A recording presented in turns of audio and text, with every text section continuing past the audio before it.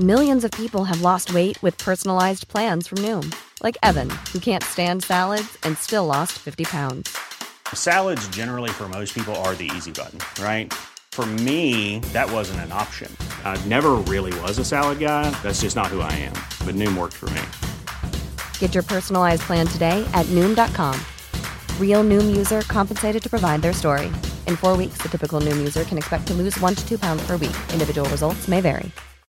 Life is full of what-ifs. Some awesome, like what if AI could fold your laundry? And some, well, less awesome, like what if you have unexpected medical costs? United Healthcare can help get you covered with Health Protector Guard fixed indemnity insurance plans. They supplement your primary plan to help you manage out-of-pocket costs. No deductibles, no enrollment periods, and especially no more what-ifs. Visit uh1.com to find the Health Protector Guard plan for you. You're listening to the Hawksby and Jacobs Daily Podcast.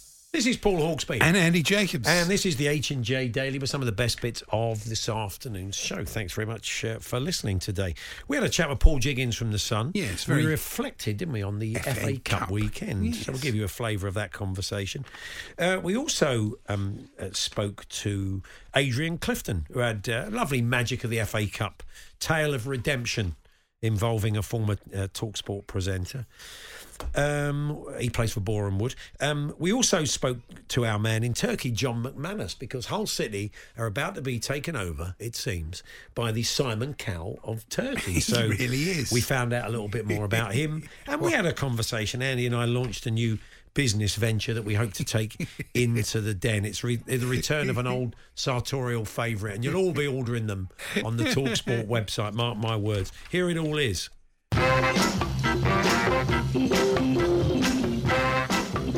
7 minutes past 1. Good afternoon, everyone. Good afternoon, Andy. Good afternoon, Paul. Good afternoon, everybody. Do you see Ted Lasso actor Jason Sudeikis was at Boreham Wood? Moose was there as well. He must have collared him for a photo. We'll find out on his next birthday. Yeah, we'll find out. Jason Sudeikis' next birthday. We will be talking a bit of Boreham Wood later on. Now, Andy, I left you on Friday saying I was going to the game, and for the first time officially in 30 years, I was going to stand at White Hart Lane. Exciting. I bought tickets in the south stand, the kind of big walled stand. Yeah. And there's a standing area at the front, which was very well populated. And I think a lot of people have bought season tickets there, knowing that I'd rather be in the front than stand up the back. It's a bit of a vertigo. I showed you the pictures. Yeah, fantastic. It's a great view. It is a fantastic view. Vertigo. The problem is that I don't think the word has quite got out there yet that safe standing is back at football, because I bought the tickets to stand, myself and my youngest son. Yeah. And we arrived there, and the big bar was in front of us. There's no way to lock the seats. So I always thought in safe standing areas they were lockable seats. But these aren't. They're just the regular seats, which obviously allows them to be used as seats for other games, etc. But that does mean that there was a little bit of confusion over people who bought their tickets, not knowing it was a standing area. So we get there, right behind us, a lovely fella and his old dad. Dad's got to be in his mid-80s, right? And he'd have to walk all the way up to the back of that stand, and he was puffing by the time he got there. And I thought he was going to keel over. Oh, God. So he sat down behind us, and the old boy was puffing, and his son was, "Well, you all right, Dad?" Oh, no. And I think he then spotted the bars, and we were standing up at the time, just having a chat, before the game. And the guy said, "Are you thinking of standing up, lads?" And I looked at the old boy, and then I looked behind him, and it was a guy. And his little boy, who's only, he's about 6 or 7, he bought seats in the standing area again, not knowing it was a standing area. There was a little asterisk on the tickets saying, please note you are buying tickets for a safe standing area. But the problem they've got, Tottenham, is that they've not changed the tickets. So when you bought the tickets, it actually says on the ticket, persistent standing is not allowed.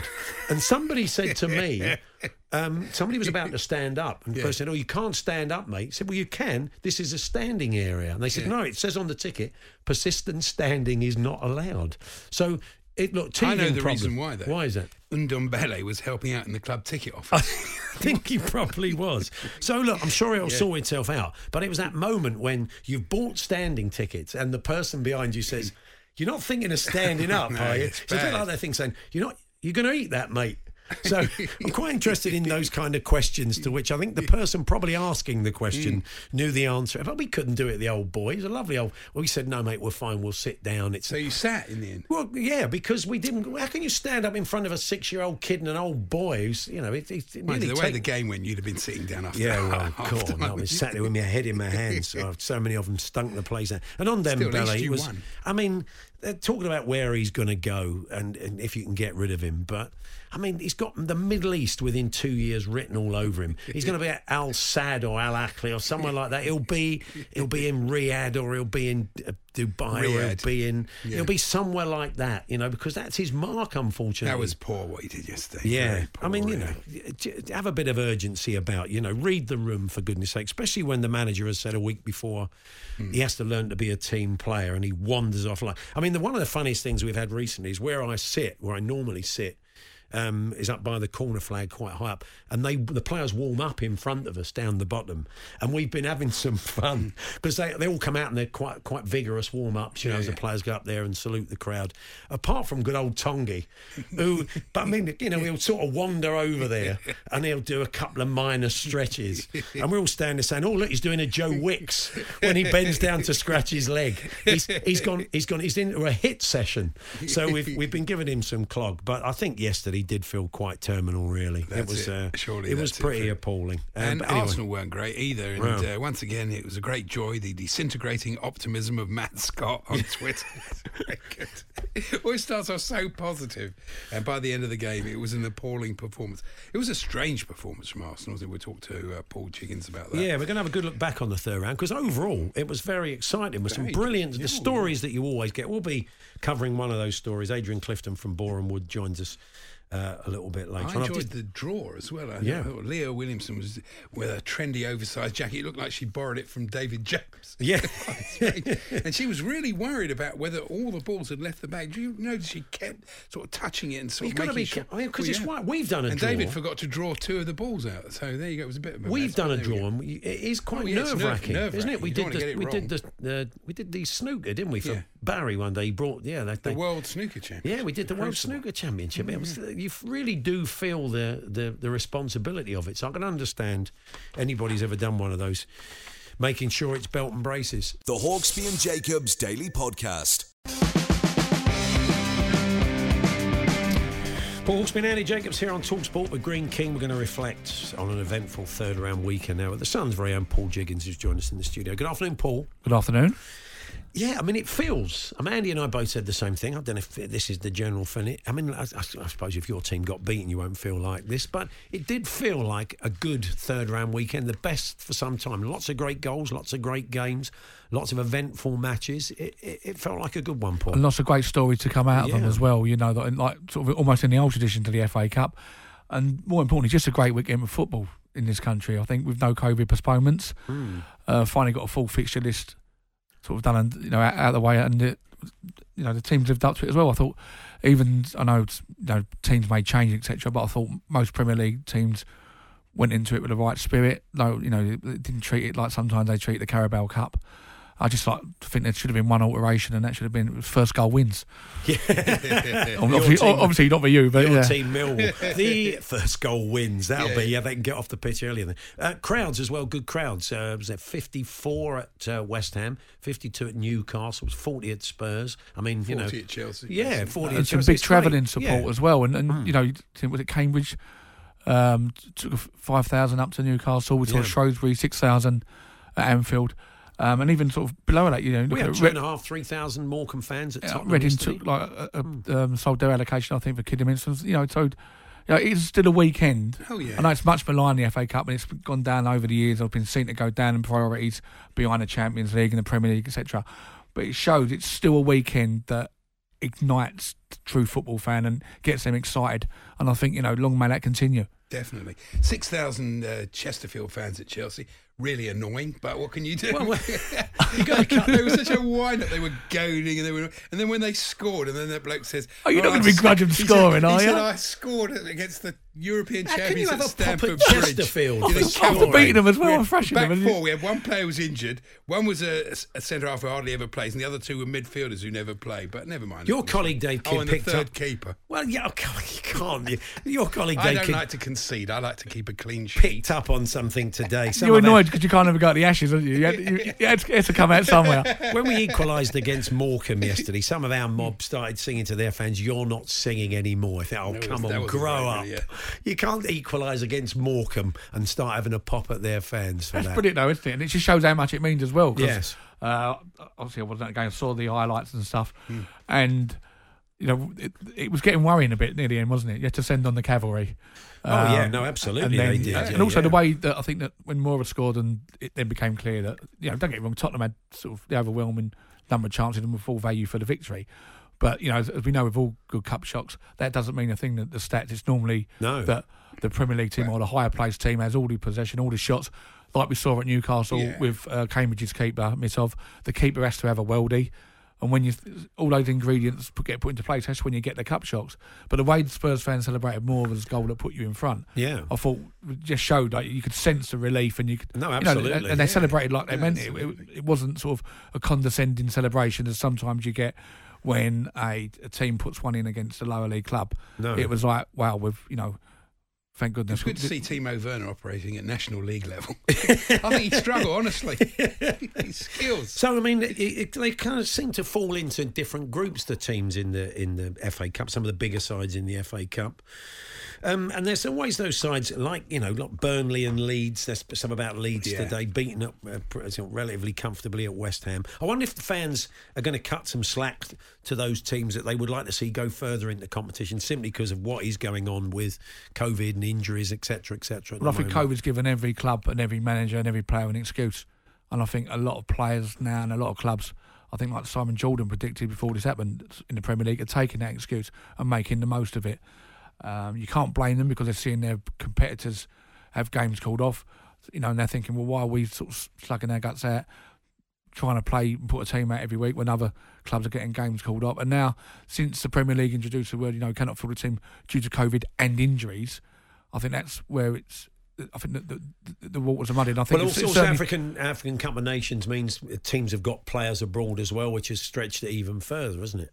But then they've got massive squads now, and and I know they've been hit, but I think it's too late to do it this season. But I think going forward, I don't think it should be made so easy for teams in the Premier League to call off games. I mean, if you look down lower in EFL and stuff, clubs are putting out players like my own one with 15-year-old kids in. And I know it's sort of different scenarios, but the EFL clubs cannot afford to do what some Premier League clubs want to do, which was to have a circuit break, a couple of weeks off, because there are real genuine fears in the EFL now that if we go into another lockdown, if we do behind closed doors or stop the league for a couple of weeks to get things right, some clubs may not come out of it this time.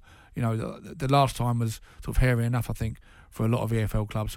So I think in some ways the Premier League have got to lead the way, like they did in the first lockdown when they hauled the country back to a version of normality. They got us through lockdown, by playing a game. The players were magnificent with their gestures, with the food banks and with the wages and stuff. I think they've got to get back to showing that spirit and then go back. And then maybe after the way the government treated them and the way they took so much stick from certain areas and other form of authority, maybe they thought, well, this time, why should we bother again? Because it didn't do us any favours last time. I don't know. It's true. Kidderminster, that was great. See, a bit of TalkSport connection. Russ Hargreaves was there with his dad. Yes, he's a fan, isn't he? Yeah, that was a fantastic story. We're going to talk Borehamwood a little bit later on. That was great. But Kidderminster and Cambridge was a great story, wasn't it? The thing, obviously Cambridge was impressive, but the thing what maybe sort of from a performance point of view for Kidderminster, not only being the lowest placed club in the tournament to go through, but also the fact they came from behind as well. I'm still not sure about the winning goal, whether that weren't a foul on the goalkeeper there. Just a bit of a bundle in, but it was, you wouldn't be grudging their moment. Nice. I always, the thing I like about third round match of the day is the great opportunities for the commentators that you never normally hear from BBC Radio Tees, and they're always so much more biased than the. I noticed. I watched the highlights yesterday. Luton Harrogate. It's good to see Mick Harford back there. Old I was going to say that one of the stories that went under the radar, and one of the real feel good stories was Mick Harford, first game back on the touchline. I'm sure Harrogate, would like to have seen a fairy tale and had another cup shock, but I don't think they would have begrudged MacArthur that or Luton that. And there was Harrogate commentators, I take it was their local radio, and he was just saying, everything Luton have hit has gone in. Every time they've hit the ball, it was great. It was, I do love a good biased commentary. I think it's essential. I think, I think it should be. I think we should be a bit more. I can't speak. Maybe that should be the red button. The new gone and done it. The bloke from Hartlepool. Yeah, brilliant. That should be the new red button feature. You can either have your club's commentary or someone else's. That's right. We should have a nice biased commentary from now. The biased commentary button, Paul. That's a very good idea. We'll put it to them. So anyway, we're chatting to Paul Jiggins. We're looking back on some of Liverpool the third get that every stories. week. I wouldn't worry about it. The Hawksbee and Jacobs Daily Podcast. Paul Hawksbee, Andy Jacobs here on TalkSport. The Sun's Paul Jiggins with us in the studio. We're reflecting on the third round, and the sort of general consensus is it was an eventful, successful third round from the FA's point of view. And there's that kind of, there's those teams that maybe would have liked to have turned things around in the Cup, to have had a bit of a run. We saw how important that Andros Townsend goal was for Everton. They're kind of pretty toxic from an Everton point of view for Rafa Benitez, but they somehow they dug the win out, which was important for them against Hull. And I mean, teams like Burnley, who could have done with a win, and others. I mean, obviously Arsenal has been the big talking point with Mikel Arteta apologising for the application of the team. They didn't have a single shot on target, did they? Yeah. And that's, from their point of view, that's got to be so disappointing. Sort of going there, look, shocks can happen, etc. But Arsenal should be beating Nottingham Forest. Although saying that, Steve Cooper again showed what a really good coach he is. What a job he's done. He's slowly sort of beginning to turn things around at Forest. I thought the way they ended the game, having sort of stifled Arsenal, and almost invited Arsenal onto them, but then weathered that. It wasn't even a storm because they set up so well that Arsenal could hardly get through them, and as the stat showed, with no shots on target. And then Jed Spence, I thought played really well, and Johnson. They kept Martinelli and the confidence they had to run at Forest as well and go at them. I mean, the Arsenal keeper pulled off a great save just shortly before Grabham sort of scored his goal and scored the winner. And again, you'd say that it was a perfect sort of cup performance from Nottingham Forest.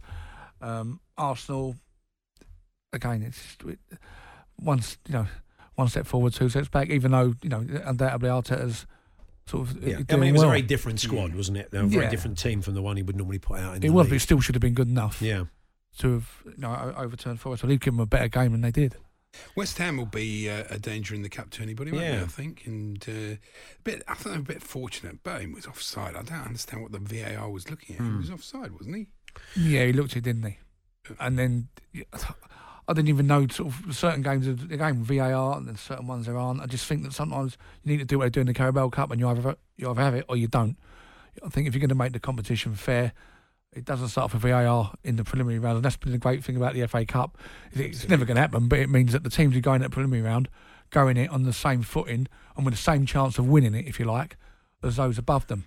And I don't think having VAR at certain games... No, it's not right. It doesn't do that any justice at all. And you start to look at some of those teams that can have a little bit of a cup run. And Wolves you might include in that. Who, I mean, Brighton.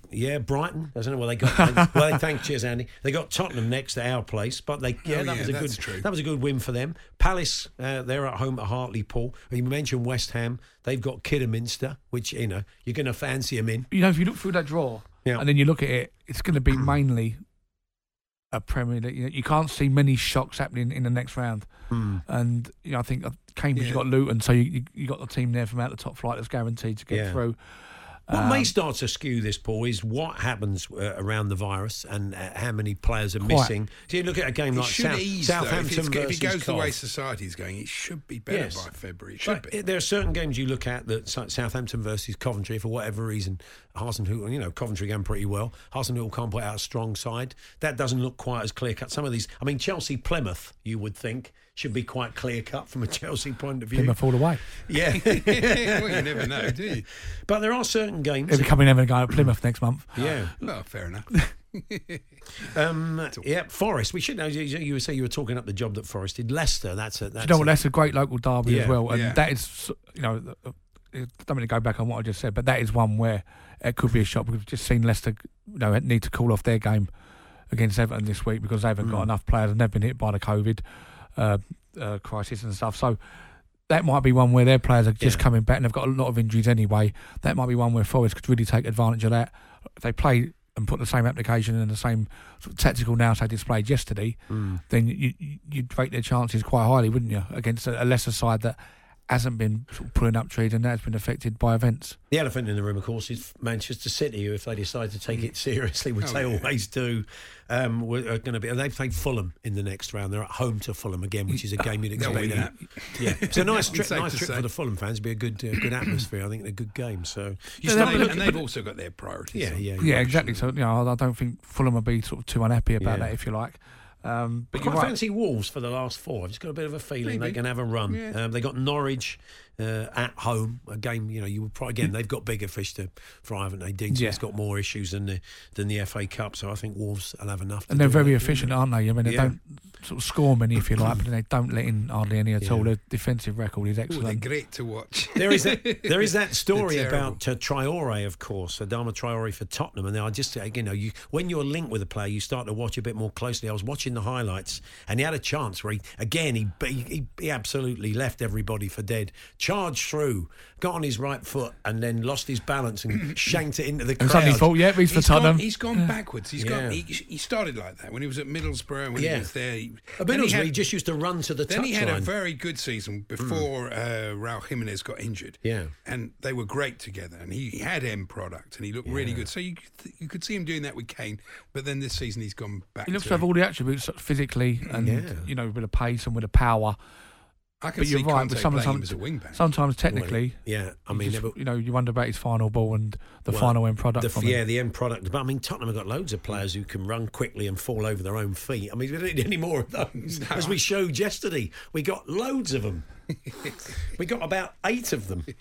It'll be interesting to see what happens next. I mean, how damaging was that for Newcastle? I mean, it was great for Cambridge, but I mean, it wouldn't have hurt Max Eddie. Mention it on his show yesterday? I think in passing. He mentioned it. But I mean, got a shout out from Jeff Stelling. Did you see that? Sorry. Jeff Stelling during the thing. Nice one. He started saying, Max Rushton, I can hear him shouting from Australia. Dancing in the streets of Melbourne. Imin Djokovic. Yeah, that's right. I mean, it wouldn't have hurt, would it, to get a victory there? You know what, and Newcastle, obviously well documented, so many years without a trophy. This has been one you're looking at with the new owners coming in, displayed up, give Trippier his debut, and you're thinking it's all set up here and for Newcastle to go and win it, and they create enough chances to have won it. There's no sort of lack of desire, if you want, or lack of effort. About confidence, and they've got no momentum there at the moment. They've got no confidence. I heard sort of someone say on one of the news items about players looking frightened, the fact there was a big house there, a lot of expectation. I mean, there couldn't have been more of an atmosphere there if they'd have been playing Sunderland or Liverpool. They was absolutely sort of treated sort of Cambridge with the utmost respect. That everyone was sort of getting behind it, and I hope they was looking for this to kickstart their season and maybe a new era in the club. Yeah, and yet once again, that's delayed, if you like. The shot of when it went to the owners and Amanda Staveley and sitting in the directors, the 3 of them, was just such a classic Newcastle shot, wasn't it?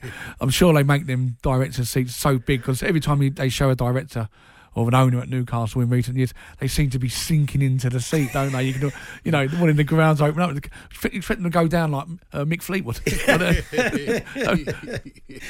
Rick Wakeman, sorry, not Mick Fleetwood. I was going to say. Sorry there.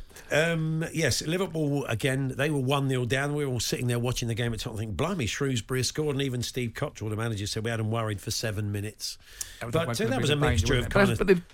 But again, even the team that didn't win or ultimately go on to win, they had some great moments. Like what you're saying, Chesterfield scoring at Chelsea. Sure, they went mad. They loved it. They all got it against Crystal Palace, things like that. And okay, didn't go on to win, but at least they gave their fans some great moments and a great moment this weekend. And I think that, we've almost got the FA Cup a little bit back to what it was. I know you mentioned you enjoyed the draw. I don't know if you meant the actual event or the draw. I thought the draw itself after was pretty disappointing. There's no sort of real killer ties there. You've got Kidderminster, West Ham, which is probably... But I think the actual ties themselves almost all a bit deflating. Boys basically avoided each other. Yeah, and you can see them going through, and as I said, we could end up with, by the time we get to the last 16, almost an all Premier League lineup, if you like. Yeah, That was an oddity in the or close to Newcastle game that the goalkeeper wore yellow and Cambridge wear yellow. It was really odd. I know it was a different shade of yellow, but it's Yeah, a it was. strange I know. thing. I thought that as well. There are people who get very, people who are colourblind, for example. Especially it's you're in a real game now problem. where there was VAR as well. So what happens if he's got, Yeah. a yellow leg or whatever with the keepers, and it could be the was biggest line when they bring out the line, the biggest offside ever. It's true. Yeah. One of the stories today, we're going to touch on sort of Euro transfers in a minute, but a story I'm finding hard to believe, though here it is in black and white from old friend Luke Edwards, is that Newcastle are interested in signing Chris Wood of Burnley. And Why would Burnley do that? sell when they find themselves down in that situation and he's a good source of goals? Why would they sell to Newcastle? He's one of Burnley's few sources of goals. Just have it Yeah. right, and they're not banging them in left, right, and centre. They need all the help they can get going forward. You'd have thought that Burnley would have been looking to increase their squad, not sort of dismantle it even further. Yeah. I really think if that happens and he goes there, that's a real coup for Newcastle because they've damaged one of their relegation rivals, as well as signing a striker who you would back to. He could get you a few goals before now and the end of the season. Also, Newcastle for the defender would have got already the chant there, haven't they? I hope they come out. Buttman. Yeah, yes, Buttman. That'll be the song. That'll be the song, when wouldn't they it? get. I'd like to think it will be. Yeah. And I know it's Jack Butler. I know this is over Christmas. I didn't realise he'd gone to Palace. I wondered what He happened. played to him. against in the Tottenham game. That wasn't great, was it? What you did against Jordan. We saw a lot of it at the weekend, and you see a lot of it in the Premier League, certainly. And even clubs that are lower. You'll understand some of the Premier League clubs doing it because they've got the players to do it. But all this collecting, and Tottenham do it regularly, collecting the ball off the keeper inside the box, in line with the 6-yard box, only to get pressed, give it back to the keeper, who ends up lumping it forward anyway. So why not do that in the first place? And it catches so many clubs out. But like I say, some of the Premier League clubs doing it, you can understand they've got a way of playing and they want to stick to that sort of ideology of playing. But when you see clubs in lower end of the Championship, League One and League Two, who really haven't got the ability to dribble out and play out from the back and still trying to do it and still persevere with doing it, and how many times they get caught. Well, it cost Swindon a goal. The second goal, the Gabriel Jesus goal, cost him a goal on Friday night, didn't it? Really, through that. But the manager said, "Look, that's the way we like to play. That's our football. We'll go toe to toe with City," which was bold. But I suppose the result tells you. That wasn't a bad game to kick it off with either. At least they gave it a go. And again, like City showed their respect to the competition as well, like they do. And you wonder, if they're doing it like the champions, then everyone else should follow. So yeah. I thought a nice bit of spirit. I mean, Brentford, they're a very together club, and I thought that was nice by Ivan Toney to let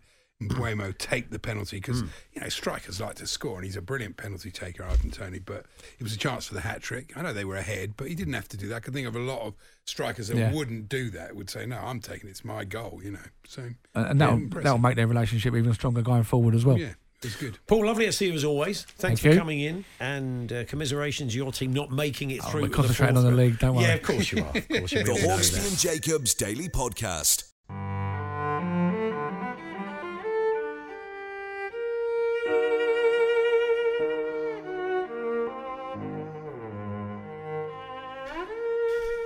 Nice. Bit of cello, Andy. Yeah. Not so bad, is it? That's Jason Cundy on the cello. Tremendous. Yeah. Beautiful. Yeah, Andy Townsend on piano. They just knocked that up for us in Chris Evans' studio just down there. They're up at 4 o'clock, and I'm sure they'll be happy to give you more cello and piano. Of course not. That ties into the FA Cup this weekend. Because Tello Asgard, no, that was close, who plays for Wigan, his dad is one of the world's leading cellists, Jonathan. That is his dad. Was this him at the stadium playing? No, I don't think he played on the pitch, but he did score. He did score at the weekend for Wigan, but a nice time. I think he was former Liverpool player. His dad plays in the Liverpool Philharmonic. Yeah. And this is him with Ian Buckle, not Paul, but Ian Buckle on the piano. So there we are. A little bit of culture. In Line of Duty? A little bit. Buckles. I don't think so. Different one, Andy. Okay, right. So there we are. A bit of culture. And yeah, Andy Townsend will... Oh, blimey, all right, we get the idea. The idea there. Too much of a good thing. Jason and Andy will be here. I mean, you want to leave this in as to sort of bubble under over the remaining. Yeah, nice. Andy can read some letters from the Star and do a few gags for us and rail against people, and we can have a little bit of nice bit of cello under it. That's lovely. Yeah, why not? Did you see this? New Zealand batsman Will Young scored 7 off 1 ball. Yeah. His greatest achievement since X Factor, but Pop Idol, Rob. But it was an amazing thing because the bloke came in to bowl to him. Yeah. He was dropped by the slip fielder. The cello's got quite dramatic as you're telling this story, right. So keep going, yeah. The ball goes to the boundary, fellow runs after it, he throws at the non-striker's end, the bowler misses it, and he has to run to the boundary to try and get it, and he goes for 4 overthrows. It was an incredible bit of... I've never seen that before, a 7 off 1 ball. The music worked, didn't it? It worked with that story as he got quite excited. I thought what you were going to say, the sledge you're going to have for Will is, you better leave right now, isn't it? That's all you're ever going to say to him when he's out there batting. And if you want to know Andy, how... not a fan of Will's back catalogue. No, I'm not really. You know what I mean? Yeah. I'm moving on to the next bit now. Yeah. And how the papers work. This is fascinating, actually, because I was reading Sunday Times magazine yesterday. Peter Crouch. Day in the life of Peter Crouch. And this is what he said. He said... me and Abby will eat early with the kids and get them to bed by 8. Then we're both quite partial to a glass of wine. The second bottle we usually crack open about 9ish, the third bottle at 10ish. Not really. Most of the time, as soon as the kids are in bed, we'll go to bed ourselves and watch TV. Yeah. In the Sun this morning, football ace Peter Crouch admits he often downs 3 bottles of wine a night with his wife Abby. He didn't say that. For goodness sake, he's irresponsible. And the music peaked. The music peaked just and at it's that going to go moment. around. People will be walking around and saying, "Oh, that Peter Crouch got a bit of a drink problem. He drinks 3 bottles of wine a night." He doesn't. The little crescendo on Ian Buckle's piano playing there really gave a lift to your payoff, your angry payoff of the Peter Crouch story. It's not right. And then there was an interesting one in the Mail on Sunday yesterday where they were reporting on this woman who's left ITN and joined the BBC as head of news. Yes. And it says, when she left ITV News in 2013 to join NBC, becoming the first female president of a US network, she held her leaving do at Mayfair's Embassy nightclub, a favourite of celebrities including model Katie Price and former England footballer John Terry. So they're trying to make out this new head of news at BBC is somehow friendly with Katie Price and John Terry. Maybe she'll get a job in the dugout with John when he goes into management. Brilliant, quite isn't it? Possibly. Yeah, what can you do? There you go. So I think we'll call it down, the cello, shall we? Bring the cello out? More news of Romeo Beckham. Oh, yeah. It's just, You told us last week, Andy, he got a boot deal with Inter Miami. He's with Puma. With Puma. And he's on the books there. Yeah, it says he's negotiated a £1.2 million modelling deal with sportswear firm Puma and is fast becoming a future football superstar. No, he isn't. Plays for Inter Milan. He played for Inter Milan. Yeah. Inter Miami reserves. Wow. If he was going to be any good, he would have been... Well, everybody's got to start somewhere, Andy. Well, I think he would have started already with a Premier League academy. I don't think he'd be his dad's club's reserve team. Oh, okay. Personally, fair enough. I saw some footage the other day of Zlatan Ibrahimovic putting his foot through a yoga ball. He's hitting a yoga ball like it's a football. It must be some sort of training exercise. Yoga ball? Well, it's the sort of things you lie on. Yeah. You know what I mean? You can see, it looks like a space hopper without the orange and without the handles. But I think it would be a good way to maybe liven up the Papa Johns, wouldn't it? That if they just played with one of those in a game. I think it would be a great leveller. Yeah, it would be. Just to I thought you meant Papa John's, the pizza place. I think that would really work that way. But I mean, just as a football tournament, maybe is that what it's called? Maybe an extra time. An extra time they play with a much larger ball. The ball gets increasingly larger. It's very it's thrown on, fired out through a cannon. That's a good idea. Well, it's not, is it? It's a quite fun idea. It's quite terrible idea. And we're going to talk about Wrighty later on. Yeah. Did you see that his grandson played? Did you see DiMaggio, Wright Phillips? There were 3 grandsons. I think I was listening on breakfast this morning. I think they were talking about this. It turned out, and so another generation of Wrights coming through. It's impressive, isn't it? Amazing. It is. And a fabulous offer for Reader's Trousers in one of the Sunday's papers yesterday. Yeah. Do love the offers, Reader's Trousers. Was that a magazine, Reader's Trousers? Sure, I subscribe to it. I found one in a hedge once when I was doing my paper round. Not one, but... Swiss ball, that's what they're called. Swiss not a ball, yoga. that's what they're correct. Called. Well done, Well Crackers. Well done, Crackers. He's a man, obviously, that uses he plays his players. Well, Plays a lot of football with a Swiss ball. That's what it is. Yeah, that's what. Not one, but two pairs of fabulous trousers at a cracking low price. Not price.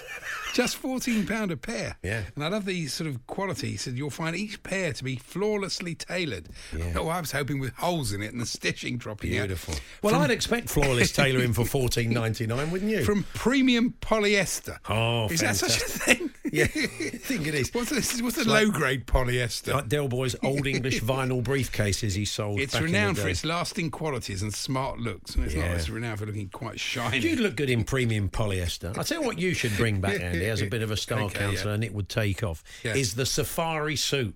And quite possibly the short sleeve version. So next summer, yes, it'd be nice if you could come into the office in the Chelsea colours. We could do them in club colours, Andy. Yeah. This is a little sideline for me and you. Okay. Short sleeve safari suits in the club colours That's with a a club very good crest on one of the breast pockets. I'll do international ones for the World Cup. That would work out in That would be Doha. nice. We'd have epaulets. I think an epaulette always looks good on a man. So we'll have those in contrasting colours. Or just So in Chelsea. Talk Sport, we can all wear them. Well, yeah, it The would Moose, be. I could see the Moose in the Talk Sport safari It's suit. it's about time we did have a company uniform. That would be good. So Well, Moose, wears it. He's got the it's company uniform. black with the yellow flashings. Yeah. And we'll all wear them I for think it's work. a very good idea. We'll all wear them for work. I like it. And Big Alan, he'd look great in a safari suit. He probably would. He'd look sensational. Are you aware that Vera star Brenda Blethyn, the fine actor, Yeah. or actor? No, actor, yeah. Actor, yeah, that's right, yeah. Keep up, Andy. Yes, I know, sorry. It's 2022. That's right, yeah, exactly. You're not allowed to say actress now, are you? No, well, apparently not. Not if you say it in that way, no. But never mind. Fine actor Brenda Blethyn has got football skills. Has she really? Co-star Kenny Doughty revealed we had to pull up outside a house and Mum was there and her little boy was playing football in the street. Oh. The idea was that the child could kick the football to me and I'd kick it back, but I wasn't very good, so Brenda said she'd do it. Yeah. Like a pro, the child wellied the ball to her and Brenda trapped it right in position all in one take. That's good. It was perfect. So he took it down and volleyed it back, did she? Who knew that, yeah. I'd have her over Matt Doherty at left wing back. I've got to be honest, Vera, at the moment. She did quite a happy to Rabona later. Quite happy to make that swap. Wasn't that the shock of that coming through? Alex Cook come in and we have the breaking news stab and say Tottenham have done a swap deal with Vera. So from Matt goes off to play Vera and she plays left wing back for us. very unlikely. 03717 Tottenham fans. I know you're all going to say yes, especially after yesterday. I've got a hole-in-one story for you. Good, okay, go on. Here we go. The two pairs, didn't say who they are, two pals bagged holes in one on the same hole at Normanton Golf Club, West Yorks, beating odds of 17 million to 1. Now, I'm not saying they did this at all, but what is to stop two people who are playing golf sort of saying that they did it? Nobody could prove it, would they? I mean, you know, we wouldn't normally be, there's no cameras at Normanton Golf Club. They just cheat. That's today's podcast. There's no cameras at Normanton Golf Club. I think we'll call it that. But they're just cheating themselves, aren't they? Well, they really? would be, but, you know. Yeah, you can't live a lie like that, Andy. And the fact you even thought of it means you might have considered it back in the day. Just concentrate on getting those safari suits in the premium polyester. I think $14.99. The TalkSport shop. That's how we're bobble hats, mugs, safari suits, and short sleeve safari suits in the club colours. I like the idea. Anyway, okay. We're going to return to the magic of the FA Cup very shortly. Adrian Clifton scored for Boreham Wood at the weekend, coming off the bench. Nice little finish. But he has quite the story to tell. Former Arsenal player. And he points out that Ian Wright had a huge say in a great turnaround in his life. The Hawksby and Jacobs Daily Podcast.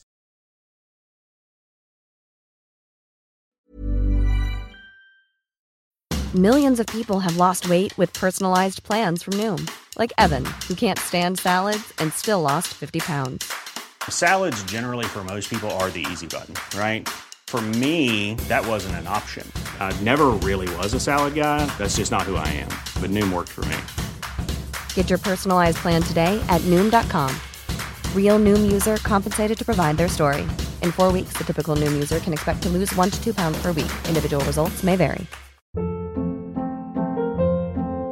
Hold up. What was that? Boring. No flavor. That was as bad as those leftovers you ate all week. Keke Palmer here, and it's time to say hello to something fresh and guilt-free. Hello Fresh. Jazz up dinner with pecan-crusted chicken or garlic butter shrimp scampi. Now that's music to my mouth. Hello Fresh. Let's get this dinner party started. Discover all the delicious possibilities at HelloFresh.com. Hey there, it's Michelle Norris. I'm host of a podcast called Your Mama's Kitchen. When I travel, I'm usually looking for a way to find a taste of home when I'm not at home. And one of the things I love to do when I am at home is entertain. And Airbnb allows me to do that. When I was in California recently, I rented a house that had a great kitchen. And when we were sitting around the table, we're all thinking, we're in someone else's house. Someone could be in all of our homes as well. If you have a home, but you're not always at home, you have an Airbnb. Your home might be worth more than you think. Find out how much at airbnb.com/host.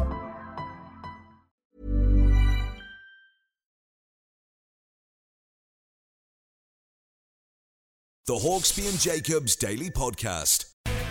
Yes, we chatted to Paul Jiggins earlier on saying what a fantastic third round it was, really. Lots of great goals, lots of great stories, and among them was this one in the Boreham Wood game against AFC Wimbledon, 2-0 win for Boreham Wood. Adrian Clifton came off the bench to grab the second. They now head to Bournemouth in the fourth round. I'm very pleased to say Adrian joins us now. Good afternoon, Adrian. Hi. Oh, we are struggling a bit with the line. Adrian, hello. Great line. Hello, can you hear me? Oh, we got you now. Yeah, Brilliant. we'll soldier on. So, well, look, congratulations. And you must have been chuffed to come off the bench and score. Yeah, buzzing to come off the bench and score. I weren't on the pitch long either. The boys set it up for me to come on and get the goal. Jacob Mendy done individual brilliance out wide. And gambled near post and managed to get a touch. I actually thought it was an old goal at first, but realised that I got a touch and got the goal. I was very happy. Yeah, it was your second touch of the game, wasn't it? And presumably, I mean, you featured on Match of the Day. You must have watched it, didn't you? Yeah, I'll see it after. I didn't see it until I went home, actually. And I see it was quite a good finish, one to be proud of. Yeah. And your fellow striker, Tyrone Walker, he scored a nice goal as well, didn't he? Yeah, Tyrone Marsh. Yeah, I say to him all the time because he hits the ball. He hits the ball beautifully. Yeah. Have you seen it finish? He just knuckles it into the corner. I was buzzing for him. Did you feel pretty confident? I mean, you've been going pretty well, haven't you, in the league? So do you feel quite confident going into this game as a team? Yeah, we did feel confident, to be honest. The gaffer, Luke Garrard, prepped us well during the week, and he just kept putting a message across to us that we're going to win the game. That we really believe we can win it. They're quite a young side. I think they got the youngest team in the EFL, actually, and we've got the oldest team in the National League. So with that experience, we thought we could get through it and win. And if you see the game, I thought we made a great account of ourselves and dictated the game, and it was very good for the win. No, it was the kind of goal, run and goal that Wrighty would have been proud of, and he's played a big part in your life, hasn't he? Yeah, he has, to be fair to him. He has, as he would know, and a lot of people know. We've done he entered my life I think I was 19, and I was in prison at the time in HMP Portland. And he'd done a football program called Football Behind Bars. I'm not sure if you're aware of it. Yeah. And basically it was like that was a turning point in my life. Meeting him, he was my Arsenal hero before Thierry Henry. He's actually someone that got me into football, and to meet him and to have someone like that believe in you and tell you you've got what it takes, not just only in football but as a character, as a person, done a lot for my life. And I don't know, 12 years later, 13 years later, I'm here scoring goals in the FA Cup. So yeah, very proud. So it was that sort of influence. He gave you the confidence to when you came out to get back into the game. Yeah, massively. I mean, at that time of my life, I wasn't really coming across, I'd say, like normal citizens, if you like. Everyone that was in my life was sort of into the sort of things I was into. So like you get lost in a world, you get lost in that world, and then meeting people like the camera crew, Ian himself, meeting people from the outside world, and getting along with them, you start to realise that they make you remember the person you are rather than who you've become. And And then, because the one thing with boys going through that, they don't feel that they can be normal. They feel alienated to that world. So interacting with them sort of people definitely helped to give me the self-confidence to basically say like, I'm done with this. Oh, that's good. That's good. He's a good man, right? Do you do mentoring yourself now then? At the moment, that's something I'm looking at getting into. There's some talks of a documentary, documented my journey, because we feel like it will help a lot of young boys that are in football and also ones that ain't in football see that basically how you're living now, you can change. And that's something I want to get into, mentoring, coaching even. And I feel like I need, for the young offenders, all the boys out there that are, because a lot of people play football. Everyone plays football with their friends. So I think we can touch a very big audience in terms of the young kids, and it's definitely something I want to go into out of football. I'm 33 now, so I'm getting on a bit to start thinking about after football. Yeah, sure. You were at Arsenal as a kid, weren't you, Adrian? So, I mean, was it being released that kind of set you on that path that ultimately led you to end up inside? Oh, yeah, I know. Sometimes it sounds cliche, but it really was the catalyst, because it really was the catalyst to me going down that road. I signed for Arsenal when I was 11. I was captain every year until I got released, and it was like, I thought I was going to go on and play for Arsenal, which didn't happen, unfortunately. But when I got released from Arsenal, that rejection, that failure just made me, didn't feel good about myself. And sometimes there wasn't much football on TV, so we only had Match of the Day. So I didn't even know about Championship teams, League 1, League 2, and all that sort of stuff. So I thought, if it's not Arsenal, then it's no one. And being from the area I was from, I was always kind of vulnerable to the gang culture and stuff, like growing up in Hackney. And unfortunately, at the time, that's the road I went down. And I stopped playing football for 5 years and was in and out of prison. And then again, like I mentioned earlier, at 19, I done that prison program, and that was a turning point for me. So I know what it's like to have someone you look up to, someone doing things with themselves, to have that sort of belief in you, and I know what it can do for young kids. So I'd love to give back. I'd love to help young people like that. Yeah, and you played a bit of international football, haven't you, for Montserrat? That must be quite fun. Yeah, that's very fun. Getting called up for your country, it's the greatest honour in football, really. We are a small island, but it doesn't change what it actually means. And I've managed to score some goals in the World Cup qualifiers, actually. So it's been a crazy journey from going from being released from Arsenal, in and out of prison for 5 years, to then coming out, turning my life around, getting to play international football, professional football. It's been a roller coaster, I must say. Yeah, and you had Ted Lasso at the game yesterday. I don't know if you guys got to meet him afterwards. Jason Sudeikis, the actor. No, I did not. I didn't get to see him. I saw a picture of him on Twitter, and I was like, oh well, he was there. What about the Moose? This is the trouble. This is the trouble with Boreham Wood getting through. As it's his local team, means the Moose is going to be bothering you down at the training ground there, only in Abrams. Yeah, I'd love that. Listen to Moose all the time. Love him. Very opinionated. If he does come down, love to meet him. Yeah, have to get him. We have to do one of those. We get him in goal. You can fire a few shots at the Moose. He's been in goal a few times in our works. That's a good idea. So it's Bournemouth next, Adrian. Next round. Yeah, Bournemouth next. What a tie that is for the club, for the chairman, for the fans, and for the players. They're flying top of the Championship at the moment. A lot of their players, of course, I know most of their players. I've watched them growing up, watched them over the years. It's going to be a special occasion. I'm going to have a lot of people coming from my area, from my life, coming up to support us. It's going to be a big day out. Nice one. Well, look, we're pleased to see you turn your life around and it culminated. And it's good to talk to you, Adrian. All the best. Thank you very much. There we are. There's Adrian Clifton there, scorer for Boreham Wood. Something I noticed, I kept seeing Boreham Wood written as two words. Yeah. Well, it's not. It's not two words. Is it one word? Well, apart from the football club and the golf club, I think they're the only two things that are two words. They've gone trad, because it used to be two words, right? And then it became one word. I think the local paper's one word. All the street signs, signs around the area a one word. Yeah. But I think like the local sort of sporting places are the sort of outliers. So I don't know any more than that. Well, it's very interesting. But I mean, you say interesting, you know, as Trevor would say, we never interesting. Not that interesting. It's just a fact. So here we go again. We're going to say it again. The Turkish Simon Cowell.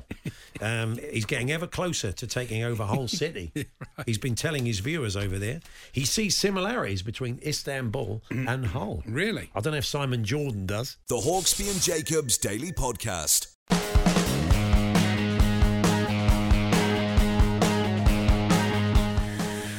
Hawksbee and Andy Jacobs here on Talk Sport. Here we go. You say interesting. Sam's in Liverpool, but he brings a bit of knowledge to it. Borehamwood was originally two separate words, but they couldn't fit it on the local train station, so they took out the space, leaving it as one word, which the rest of the town later adopted. Oh, very interesting. A bit QI, that, Sam. Is that true? Very much so, yeah. Well, there we are. There may be more to it than that, or Sam may be on the money, but there we are. It's two words when it comes to the football team. Marvellous. Yes. Anything else you want to share with us, Andy? I wasn't expecting that. Yeah. This is an interesting thing. That I was reading about this TikTok star who's become very huge, got a record deal. Yeah. What she did to get big, she followed 1,000 people an hour.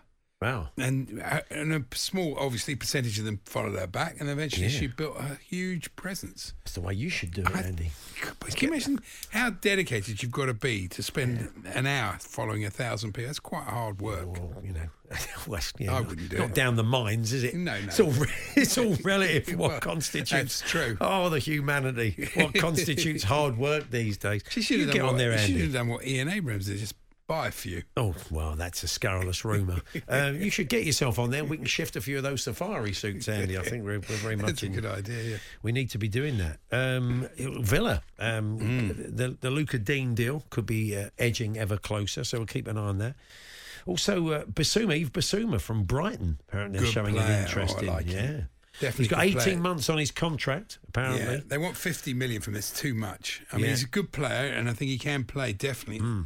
At the highest level, but, I don't think they'll get that for him. He's at the Cup of Nations at the moment, of course, isn't he, with Mali? So anyway, I'm sure lots of transfer news at talksport.com.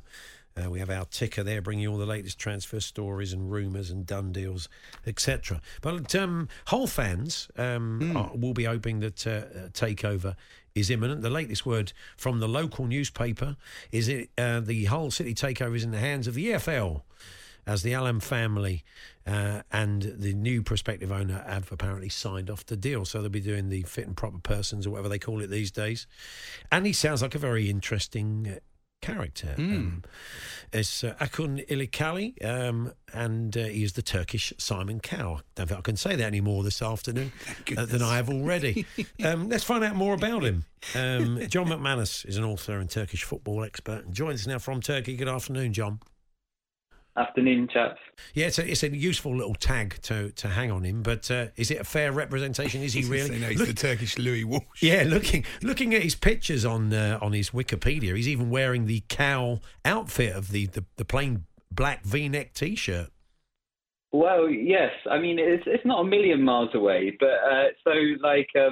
what happened? Like, this guy started life as a humble sports reporter and then like a lifestyle interviewer, but then has risen to become a media mogul. So maybe it's a bit different to Cowell. He was always in front of the camera, you see. So I don't know, like maybe more like an Anton Deck kind of person. I don't know. Can you describe them as media moguls nowadays? Oh, yeah. Yeah, they've got their own production company and all so, that. yeah. Well, maybe. So has he been involved in football before? Is he involved in football in Turkey? Yeah, so he's a massive football fan, like many Turks are. I mean, he's not been involved, like, owning a club before, but he's a huge Fenerbahce fan and is, pictured with the chairman there and goes to a lot of their games. So he's certainly no stranger to sport, and football, but he is as an owner. Is he very rich? I'm sure the whole fans will be interested in how much money he's got potentially spend on players. Yes and no. I mean, yes, by Turkish standards he is, but then like Turkish people, wealth owners are not quite in the same league as like the Gulf monarchies or whatnot. I mean, it sounds as if he bought the club for like between 20 to 30 million, so that gives you some idea. And I read some news stories that he's looking at bringing in a couple of players for like 4 or 5 million. I don't know if that's true or not. So I don't know. I think that hopefully he'll bring new life to Hull, which I think the fans have really been desperate for a while. He said it's interesting. He said he sees similarities between the cities. He says Istanbul, and he sees a bit of Istanbul in Hull. A major city of the world. Well, Istanbul. I think no disrespect to Hull. He's playing to the gallery. I think he talks about the importance of the river, the Humber and the Bosphorus and all that. So he's kind of buying into. I can understand all that. I would imagine. Well, quite. I mean, you can tell that he's someone who spent a good few decades in front of the camera with kind of like lines like that, isn't it? He said, he said that Hull looks like Istanbul, which I think is a stretch. Like, no, I really don't want to receive any hate mail from. I've been to Hull and I had a great time, but it's not really comparable to like a capital of 3 empires, city of 15 million. No, you've been to Hull and back. Well, there we are, of course. Of course, Hull are one of my teams. I mean, my dad was born in Hull, my grandfather was born in Hull, so I'm delighted. That's your second team, is it? Well, not my second team, one of my teams. Oh, okay. How many teams you got then? Well, talk us through your teams. Chelsea's number one. Who else? Brentford. Yeah. Hull. Yeah. I think that's it. That's about it. Okay, fair enough. It's a fairly select one of my team, my third favourite team. Well, so has this got a fair bit of press over in Turkey, John? Well, yes. People in Turkey love when Turkish players abroad. They follow them very keenly, and people are interested in me. He told people live on his show on New Year's Eve that he bought Hull, and he told them to follow the Instagram account, and in the space of hours, like the number of followers almost doubled. And he says that he wants the team to be one that everyone in Turkey will support. I mean, whether that will happen or not, we'll wait to see. But certainly, there's been like huge interest in Turkey and Hull City overnight, which is quite amusing. Yeah, they did well on the weekend as well. They was unlucky. They were against Everton. Yeah. I mean, the outgoing owners are not particularly popular with the fans, of course, and there was a few fundamentals they wanted to change, including the club name at one point. But it was interesting. Ilecali was saying he loves the kit, he loves the colours. They're so important. So it doesn't sound like he's going to come in and start messing with the traditions of the club. Well, I mean, we'll have to wait and see, won't we? But I mean, why did he buy it? I mean, it's kind of the same reason that so many foreigners want a piece of English football, which is just like the prestige and the history and like England is seen as the seat of all of that. So given that background, given he said that, you'd think that you'd hope that he wouldn't change it too much. Yeah, he buys up. He gets the Turkish take on formats, Andy, like he did Turkish Deal or No Deal. Turkish Master Chef, Turkey's Got Talent. He was behind that. Really? Turkey's The Voice. I think some of these he's starred in as well. He's fronted as well as made. Oh yeah. Don't forget Turkish Survivor. Turkish Survivor, yeah. Yeah. So he's very much. That's what I mean about the Simon Cowell comparison. Not that accurate. That's why I prefer Ant and Dec, even though granted that's 2 people rather than 1. But because he himself is a bit of a star and has acted a bit and fronted up a lot of these shows of his. So yeah, clearly he's doing it for the limelight in a way. But that I think that's probably true of all owners of football clubs, right? Yeah. Turkish first dates with real dates, apparently. There we go. It was a different show. It was basically people having their first ever date. That's it, yeah. He dipped his toe in the water, I read on his Wikipedia, with Fortuna Sittard in Holland. He did a partnership with them, but I think that was with a view to getting into English football, which is what he said was his dream. And he collects speedboats. So really? You know a lot about him. Well, no, I don't. Wikipedia does. I just happen to be reading it out loud. But he's a speedboat collector. He collects speedboats, sports cars, and motorcycles. So you can see him bombing around Hull, up and down Humber on his in his speedboat, in his sports cars, and he's involved in esports. We understand, Joe. So maybe there'll be a kind of Hull City esports team because that's a very big deal these days. It's very lucrative. They also on his show, they composed a song, like a club anthem for Hull City back in November. So there we go. So also perhaps he'll be bringing to the terraces some sort of Turkish flavour, maybe. Okay, so this has been bubbling under for some time then, if he did that in November. Do we know any of the words to this whole song? Well, they on the show they sort of said that they were going to do it in English, but to be honest, to my ear, it didn't sound particularly Englishy. It was mostly speaking Turkish. But anyway, watch this space. Maybe if it does make it across, then I can come on and translate it for you. That will be good. Fantastic. What rhymes with Ken Wagstaff and Stuart Pearson? I wonder if he went into the real history of the club. Fantastic. Highly unlikely. Nice one. Thank you, John. Thanks for filling us in on that. You're welcome. The Hawksbee and Jacobs Daily Podcast. Well, there we are. That was this afternoon's show. We don't have stock as yet, but we will be getting... I'm going to get a tweed one made up for Cheltenham. That will look good. A tweed short-sleeve safari suit, Andy. You'll look $1 million. Charlie's alongside me tomorrow. Charlie Baker. Andy will be back on Wednesday. Do hope you can join us from 1. If not, the podcast will be available at around 4 o'clock. But for now, thanks for listening. You've been listening to the Hawksbee and Jacobs Daily Podcast. Hear the guys every weekday between 1 and 4 p.m. on TalkSport. Ever catch yourself eating the same flavorless dinner 3 days in a row? Dreaming of something better? Well, HelloFresh is your guilt-free dream come true, baby. It's me, Keke Palmer. Let's wake up those taste buds with hot, juicy pecan-crusted chicken or garlic butter shrimp scampi. Hello Fresh. Stop dreaming of all the delicious possibilities and dig in at HelloFresh.com. Let's get this dinner party started. Hey, it's Paige DeSorbo from Giggly Squad. High quality fashion without the price tag. Say hello to Quince. I'm snagging high-end essentials like cozy cashmere sweaters, sleek leather jackets, fine jewelry, and so much more. With Quince being 50 to 80% less than similar brands.